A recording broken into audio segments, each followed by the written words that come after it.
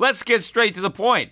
You want to grow your portfolio to deal with the rising cost of inflation, to pay off your debt or your mortgage, pretty much anything standing in the way of you and financial freedom, right? Well, with Yahoo Finance, you can get access to the news, data, and tools that you need in order to help you reach that financial freedom. And when it comes to your financial future, you think you've done it all. You've saved, you've researched, you've invested all that you can. And now you need to take those investments to the next level by using what every financial great uses. Yahoo Finance. For more than 25 years, Yahoo Finance has been the brand behind every great investor. They're the #1 finance destination, producing a holistic look at the financial news cycle, including breaking news, original perspectives, analyst ratings, independent research, customizable charts, and so much more. For comprehensive financial news and analysis, visit the brand behind every great investor, yahoofinance.com, the #1 financial destination. That's yahoofinance.com.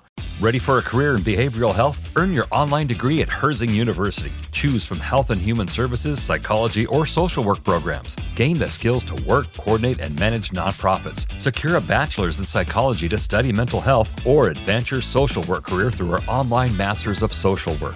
Let us help you become a social change agent. Your future starts now at Herzing University. Text HEALTH to 85109. That's HEALTH to 85109. Or visit herzing.edu.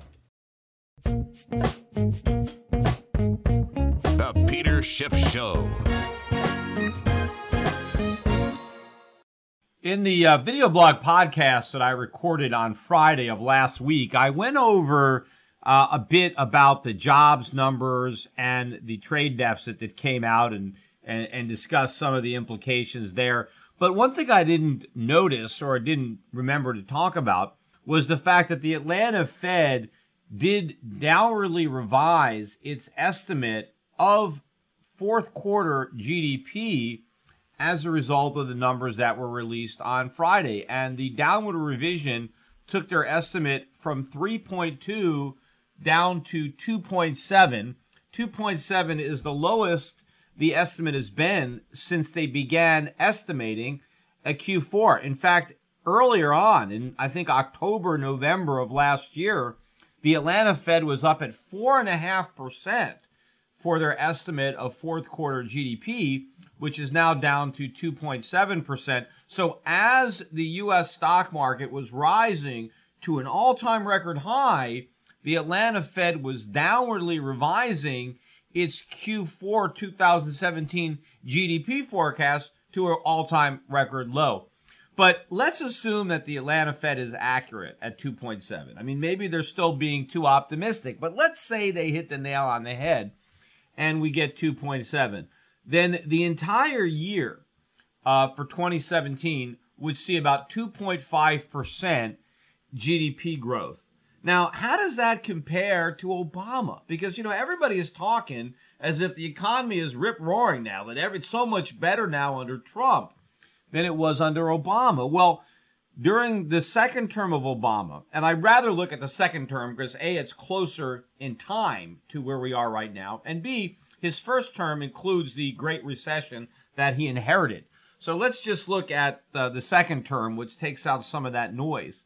So if you look at Obama's second term, GDP growth averaged 2.2% for the entire 4 years. So if that's the case, all right, 2.5 is a little bit better, about a little over 10% better GDP growth than we had for the average of the 4 years of Obama presidents. But if you take two of those years, 2014 and 2015, GDP grew by more than 2.5%. I think we were 2.6 and 2.9.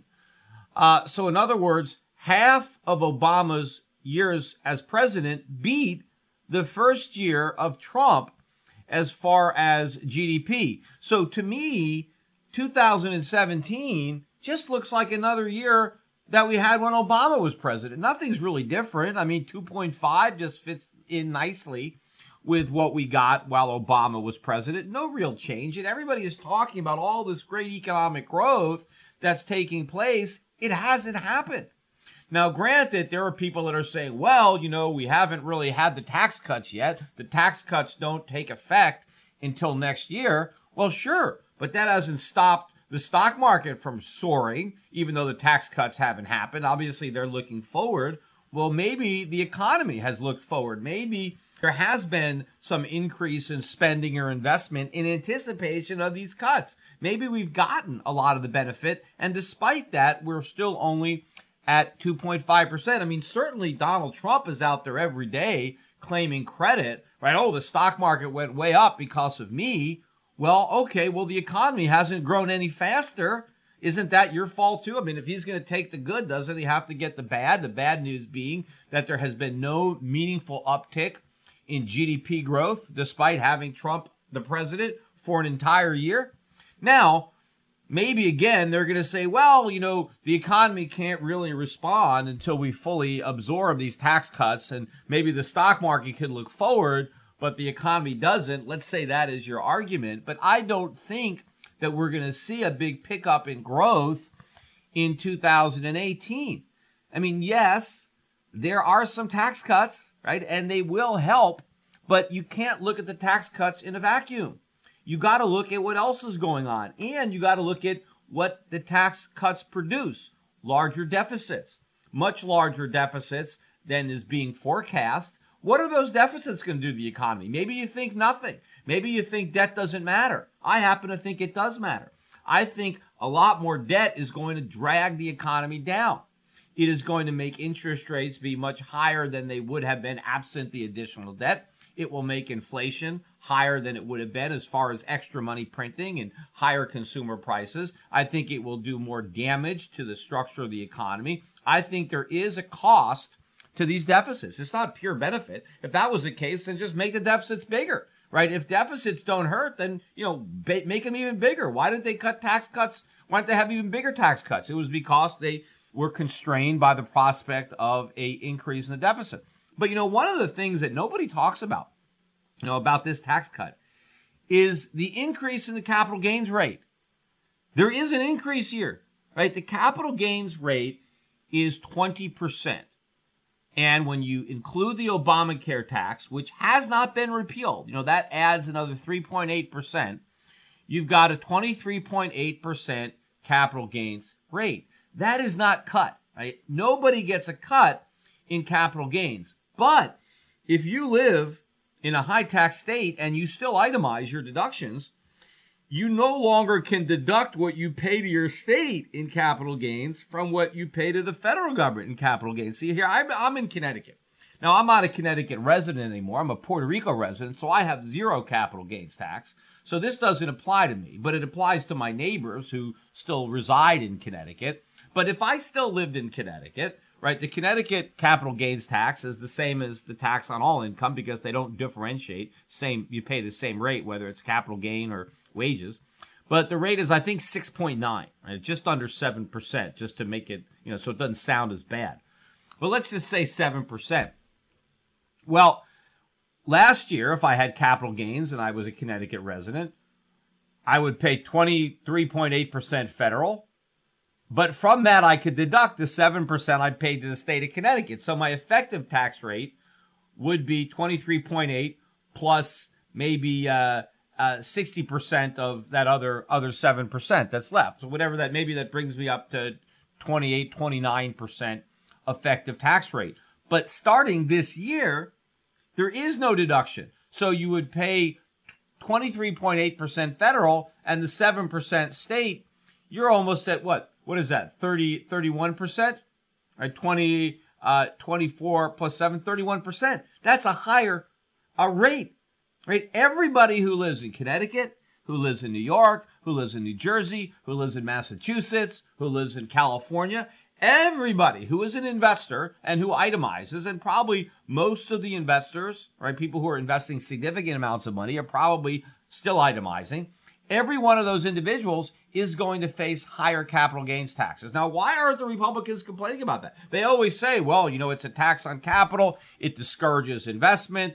It certainly takes away money that could otherwise be made available for investment because we're taxing people more for risk taking, right? All this is happening. Nobody is talking about the effects of this increase in the capital gains tax rate. That is what's happening. This is an increase because the effective rate that a lot of people are going to be paying on their capital gains is going up. Right now, you can make the argument in some of these high tax states that some upper income people on their working income, even though they can't deduct their state income taxes because the federal tax bracket is being lowered a little bit, and because they may be able to shift some of their income to passive income, they may be able to quit their jobs and work as an independent contractor and therefore lower their effective marginal tax rates on the money they earn working. There is no way to get around the capital gains tax. So either you're going to face the same capital gains tax that you paid before, or you're going to get a tax increase. And I'm saying that everybody who itemizes, who lives in a high tax state, is going to pay higher capital gains taxes in 2018 to the extent that they harvest any capital gains. They would have paid had the Republicans left the tax code alone. But the bottom line, and what I started to discuss here, is that we haven't really seen an improvement in economic growth since Trump took office. We have seen an improvement in the stock market, but, the stock market was going up before Trump was elected. This isn't the first year we've had a big gain, or last year. So we've just had a continuation. The same thing with the drop in unemployment. Yes, unemployment rate's coming down, but it came down under Obama too. That hasn't changed. Same lousy jobs, same part-time jobs, same declining participation rate. In fact, Trump was out there bragging on Friday about the record low unemployment rate among African Americans. It was the lowest it's ever been.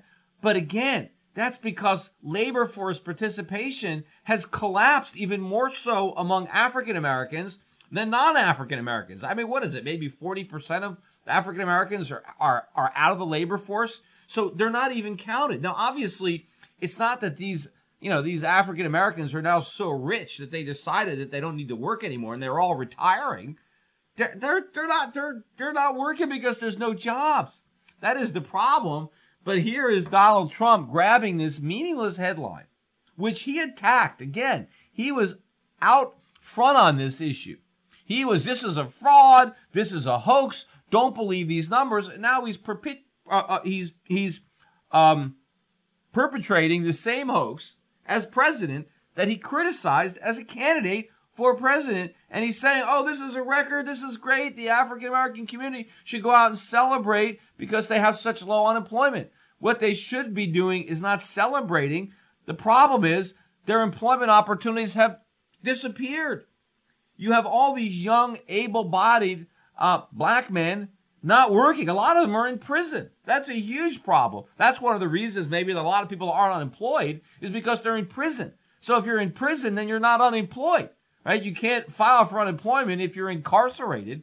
So that's part of the reason that you have a low unemployment rate is, you have a high incarceration rate. These are all young people that should be working. They're not working, but if they weren't in jail, a lot of them would be looking for jobs. They wouldn't have them, but they'd be looking and they would be unemployed. So again, you have President Trump is grabbing these ridiculous headlines and trying to use them to convince the public that things are better than they are. Well, that's why Hillary Clinton lost, right? Because Hillary Clinton was trying to advance this agenda. She was trying to hide behind these phony numbers. The reason that Trump got so many votes, the reason his message resonated was because he said the truth, that these numbers were BS. Well, now he is, spouting these same BS numbers, and he is now going to be ticking off a lot of people he turned on. A lot of the people who voted for him, well, they may be voting for Oprah Winfrey in 2020. I mean, if you saw the awards last night, there were a lot of women at the Golden Globes that were coming up, and of course they were talking about harassment and equal pay for equal work. But the biggest speech, whatever, maybe a campaign speech, was Oprah Winfrey. And now all of a sudden people are saying Oprah 2020, she needs to run for president. The thing is, if Oprah were to run for president in 2020, and if the U.S. economy is as bad as I think it's going to be, Oprah's going to win. She will beat Donald Trump because she will be able to take his message back to the same voters, only putting her spin on it, because Trump won't be able to be the change guy anymore. He won't be able to be the guy that says the numbers are BS and I'm going to go drain the swamp. He is going to be the BSer. He is going to be in that swamp. And Oprah will be able to just borrow a page from his playbook and run with it. And, if Oprah wins in the Democratic primary, who's going to beat her? Right? I mean, who's going to beat her for the black vote? Nobody. I mean, she will win that black vote. She will get, 90% probably of the black vote if Oprah were to run. And she'll get a lot of the women's vote, too, for being a woman. I mean, a lot of people will vote for her because she's a woman. I mean, and then when she runs for president, not only could she be the first woman president, but she'd be the first black woman president, right? That's a twofer, right? You get two so-called minorities, even though women aren't really minorities, because I think they represent the majority of the population, but still they are a protected minority. But obviously, if you have a black woman, you could check both of those boxes for the oppressed minorities that are deserving of special privileges. I think she'll win. Now, I mean, that is a pretty dangerous thing. I think, Oprah is a businesswoman at least, and she's a self-made billionaire, right? In fact, I don't think she inherited anything. I mean, Trump at least, got something from his father. So, I mean, she certainly, in the realm of entertainment, did an incredible job of marketing and building her brand and building her program. But her politics are very, very left-wing. And the type of people that she's going to surround herself with, I mean, very Bernie Sanders type people. As I said, I mean, enjoy these tax cuts while you can. They're all temporary. If there's a President Oprah Winfrey in 2021, they are going to jack these taxes through the roof, and they're going to increase the size of government dramatically, especially if they can blame, and they will, the massive recession on Trump, on Republicans, on tax cuts for the rich. And in fact, not only will we have a recession, but we will probably be in a bear market in stocks, right? So Oprah will be able to say Donald Trump inherited a bull market and a booming economy, and now we have a bear market and a bust. We're now right back in a greater recession than the Great Recession. And the reason is because Trump came in there with his Republican buddies and cut taxes on the rich and created the same problem. And now, we need Oprah, we need a female touch, women's touch, and we need to get in there and we need to get rid of all this capitalism that, the banks are controlling the country, and we need to, get some women in there that, can get rid of all this testosterone and whatever it was. And, we're going to fix this economy. We're going to make it work. And, we're going to make it work for everybody. A lot of this too, the talk about this equal pay for equal work, and it's about time, and women are speaking up. I put on my Facebook page an article about Iceland becoming the first country in the world to actually make it illegal to pay women more than men. Right? Now, this is the type of thinking. I'm sure there's a lot of people that were applauding there at these awards that would go for this. Yo, Iceland, this is a very advanced society, right? This is right. It should be illegal to pay men more than women. I mean, first of all, I know they complain about, in Hollywood, there are a lot of women that say, well, the men make more than the women. Yeah, but, not in adult entertainment, right? Not in porn. In porn, the women are paid a lot more than the men. I mean, maybe some of the men might even just do it for the fun of it. But the women are paid a lot more than the men. I mean, I guess if they have a porn, I don't know if they make any porn in Iceland. They probably don't shoot any. But if they did, it's going to have to stop, right? Because it applies both ways. So you can't pay men more than women, and you can't pay women more than men. And so if you're going to shoot a porn movie in Iceland, you cannot pay the woman more than the man, which probably means you can't shoot porn in Iceland because that industry won't be there. Now, it's probably not there, but there are other industries that are going to be impacted by this ridiculous law that says you have to pay men and women the same thing. Because, men and women aren't always going to be able to deliver the same amount of output, even if they're doing the exact same job. I mean, right, most men are stronger than most women, physically stronger, right?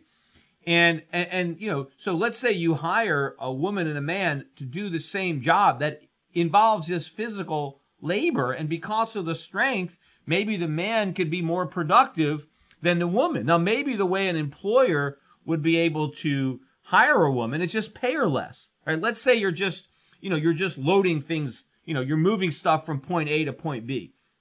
And let's say the guy can move stuff, maybe the guy can move 20% more stuff than the woman in the same period of time. Well, okay, I pay the guy 20% more and it all equals out. So now the women can still do the job. She's just going to be paid a little less because she's not as efficient, because she's not as strong. Well, see, now that's illegal in Iceland. So you can't hire women at all, right? You can only hire men, right? The way this law is going to backfire, and there's so many ways that this thing is going to backfire, but one of them is going to be companies trying to stay small, because the law in Iceland only applies to employers who have 25 or more people. And again, this is very stupid. All governments do this, right? They always they say, look, we want to protect, we don't want to overburden the small employer, but we don't mind overburdening the big employers because, they can afford the burden, right? They can bear it.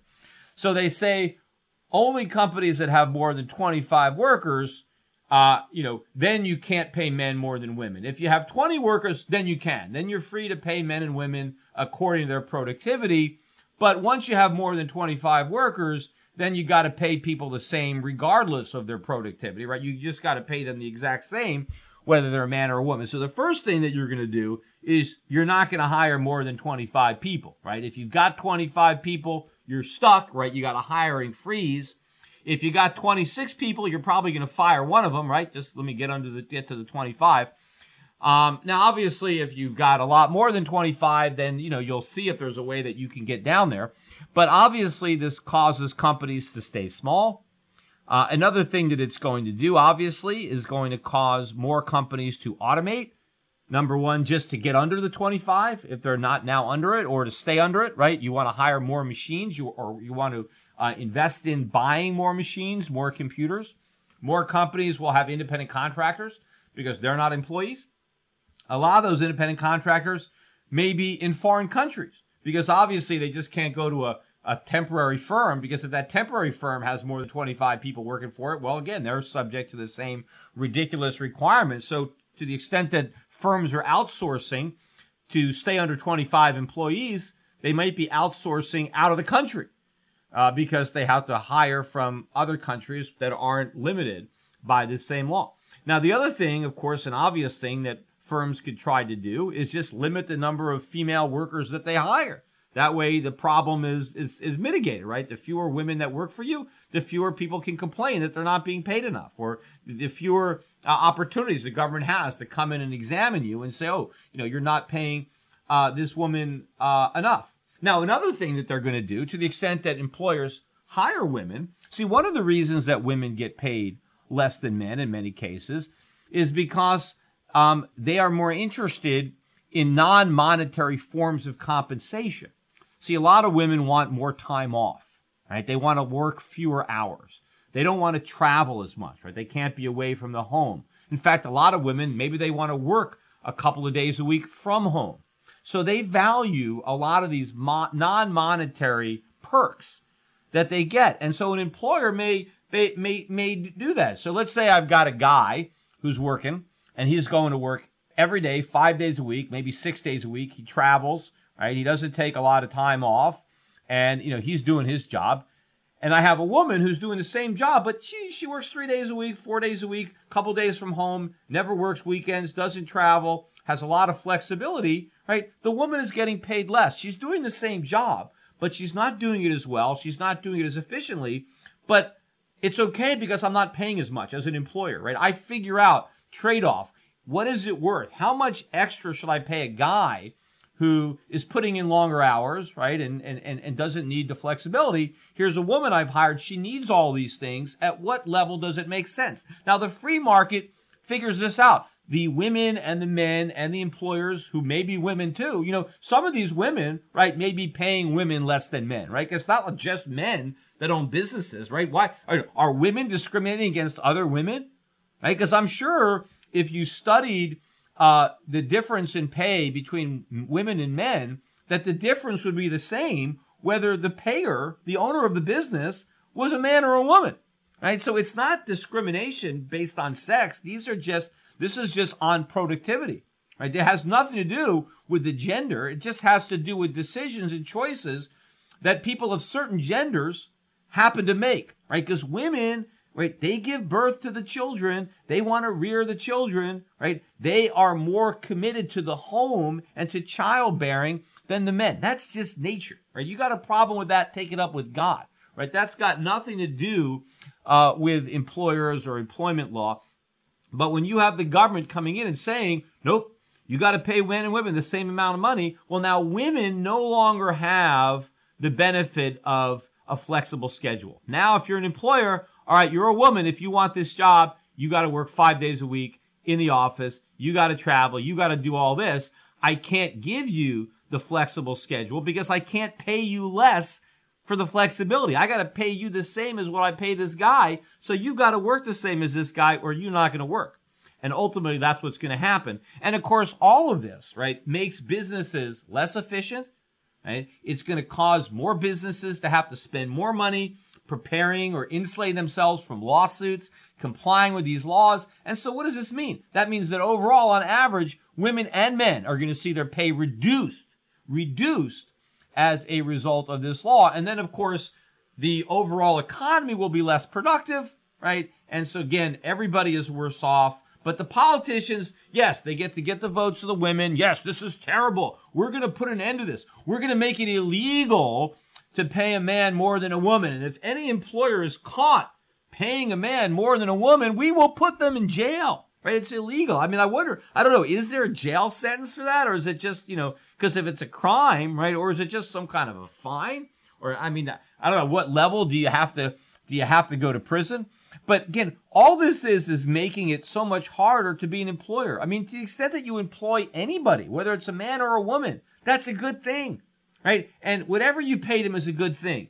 And if they don't quit, see, if men were really underpaying women, the women would quit, right? And, all this nonsense about how you can everybody is paying women less than men. If that was the case, then people would only hire women. I mean, if women will actually work and do the same work as men, but for less money, then why would a self-respecting, greedy capitalist hire any men? Just hire women and keep all the profit for yourself.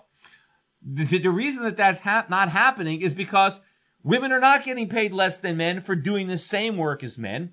To the extent that they're getting paid less, it's because they're doing less. But of course, also now they're going to have all this, the government's going to have to look into a lot of these jobs because they're not going to be identical jobs. And they're going to say, but they have similar training or similar education. It's going to be kind of comparable, right? It's not going to be equal pay for equal work. It's always equal pay for comparable work, right? There's going to have to be some kind of board, some kind of government bureau that's going to be micromanaging every decision and try to say, oh, this woman, what she's doing is actually worth as much as this man. Even though the marketplace doesn't think so, we're going to think so, and then we're going to force you to pay extra money. Well, maybe that means, if I have to pay this extra money, I'm just going to fire the woman. You're telling me I got to pay this woman the same as this man, and this woman is not as productive as this man for various reasons. Well, my choice is not then to just pay this. I'll just eliminate the position, right? So this is going to create far more problems than it solves, but it's the example of the type of nonsense that we're going to get in a Oprah Winfrey administration. Which, imagine, how far-fetched is that? Because people would have thought, oh, there's no way Donald Trump's going to be president. Yet here he is. So if Donald Trump can be president, Oprah, I think, had a lot better ratings than Trump, right? If you want to compare the Oprah Winfrey versus The Apprentice. And, she's a much bigger household name. More people know who she is than who knew who Donald Trump was when he began. And as I said, the country is going to be, I think, in much worse shape when Trump is running for re-election than at the end of Obama's term when Trump ran the first time. So this is not a far-fetched idea, but it is a scary idea. And again, if it's not Oprah, it's going to be somebody just as bad. Who knows? Maybe worse. Maybe the Democrats could come up with an even worse presidential nominee than Oprah. But regardless, it is going to be a sharp, sharp turn to the left. Final thing, I mean, obviously, let me talk a little bit more about Bitcoin, cryptocurrencies. You know, Bitcoin got above 17,000 on Friday. It had a huge rally on Friday and all the way up above 17,000. And then this morning, it was back below 14,000. Now, as I'm recording this, it's back above 14. It's, 14,800. The low I'm looking at on Bitstamp was 13,900. But you're talking about a 20% swing in the price of Bitcoin between Friday at the close of the U.S. stock market and Monday at the open. I mean, that's a huge amount of volatility over a weekend. Again, all these Bitcoiners 2 or 3 years ago, 4 years ago, when I said, hey, the currency is too volatile, how are you going to use it as a medium of exchange? What did they always say? Oh, the volatility is going to go away, right? It's going to become less volatile over time. That hasn't happened.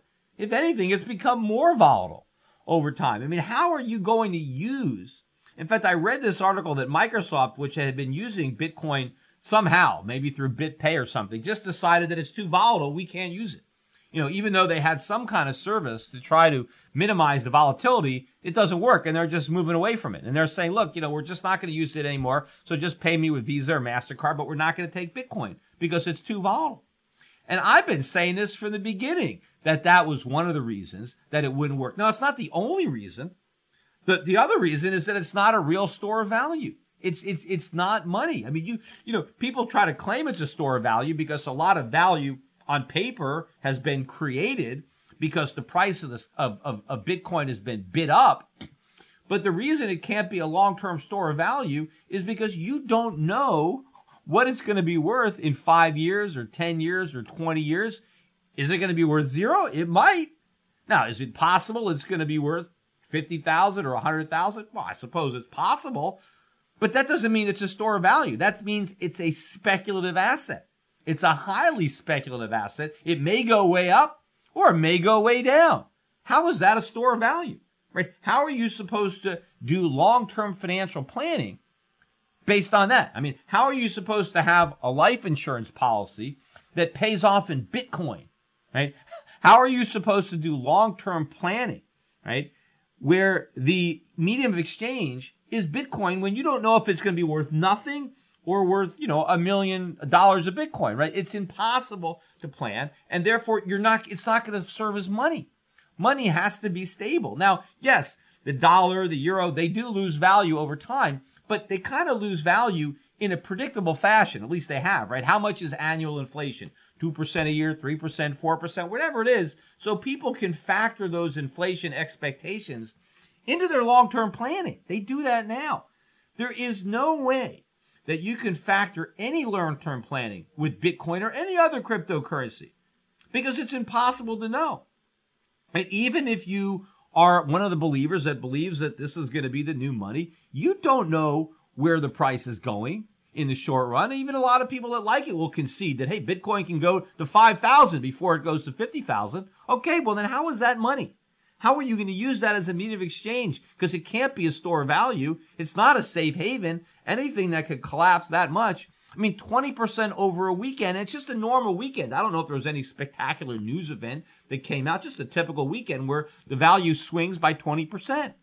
Right? So that's not a store of value. There's no stability there. There's no safety in something that's that volatile. And you certainly can't use it to conduct commerce. You can't buy and sell stuff with it and run a business and price things in Bitcoin. I mean, yes, can you cash in your Bitcoin and use the proceeds to buy something? Sure, because you could do that with any speculative asset. I can sell my stocks on Friday and use the money to buy something on Monday or over the weekend, right? You could always sell, you could always liquidate a speculative asset, but I would say that Bitcoin is more speculative than the stock market, right? I mean, so you might as well say the stock market's going to be money, right?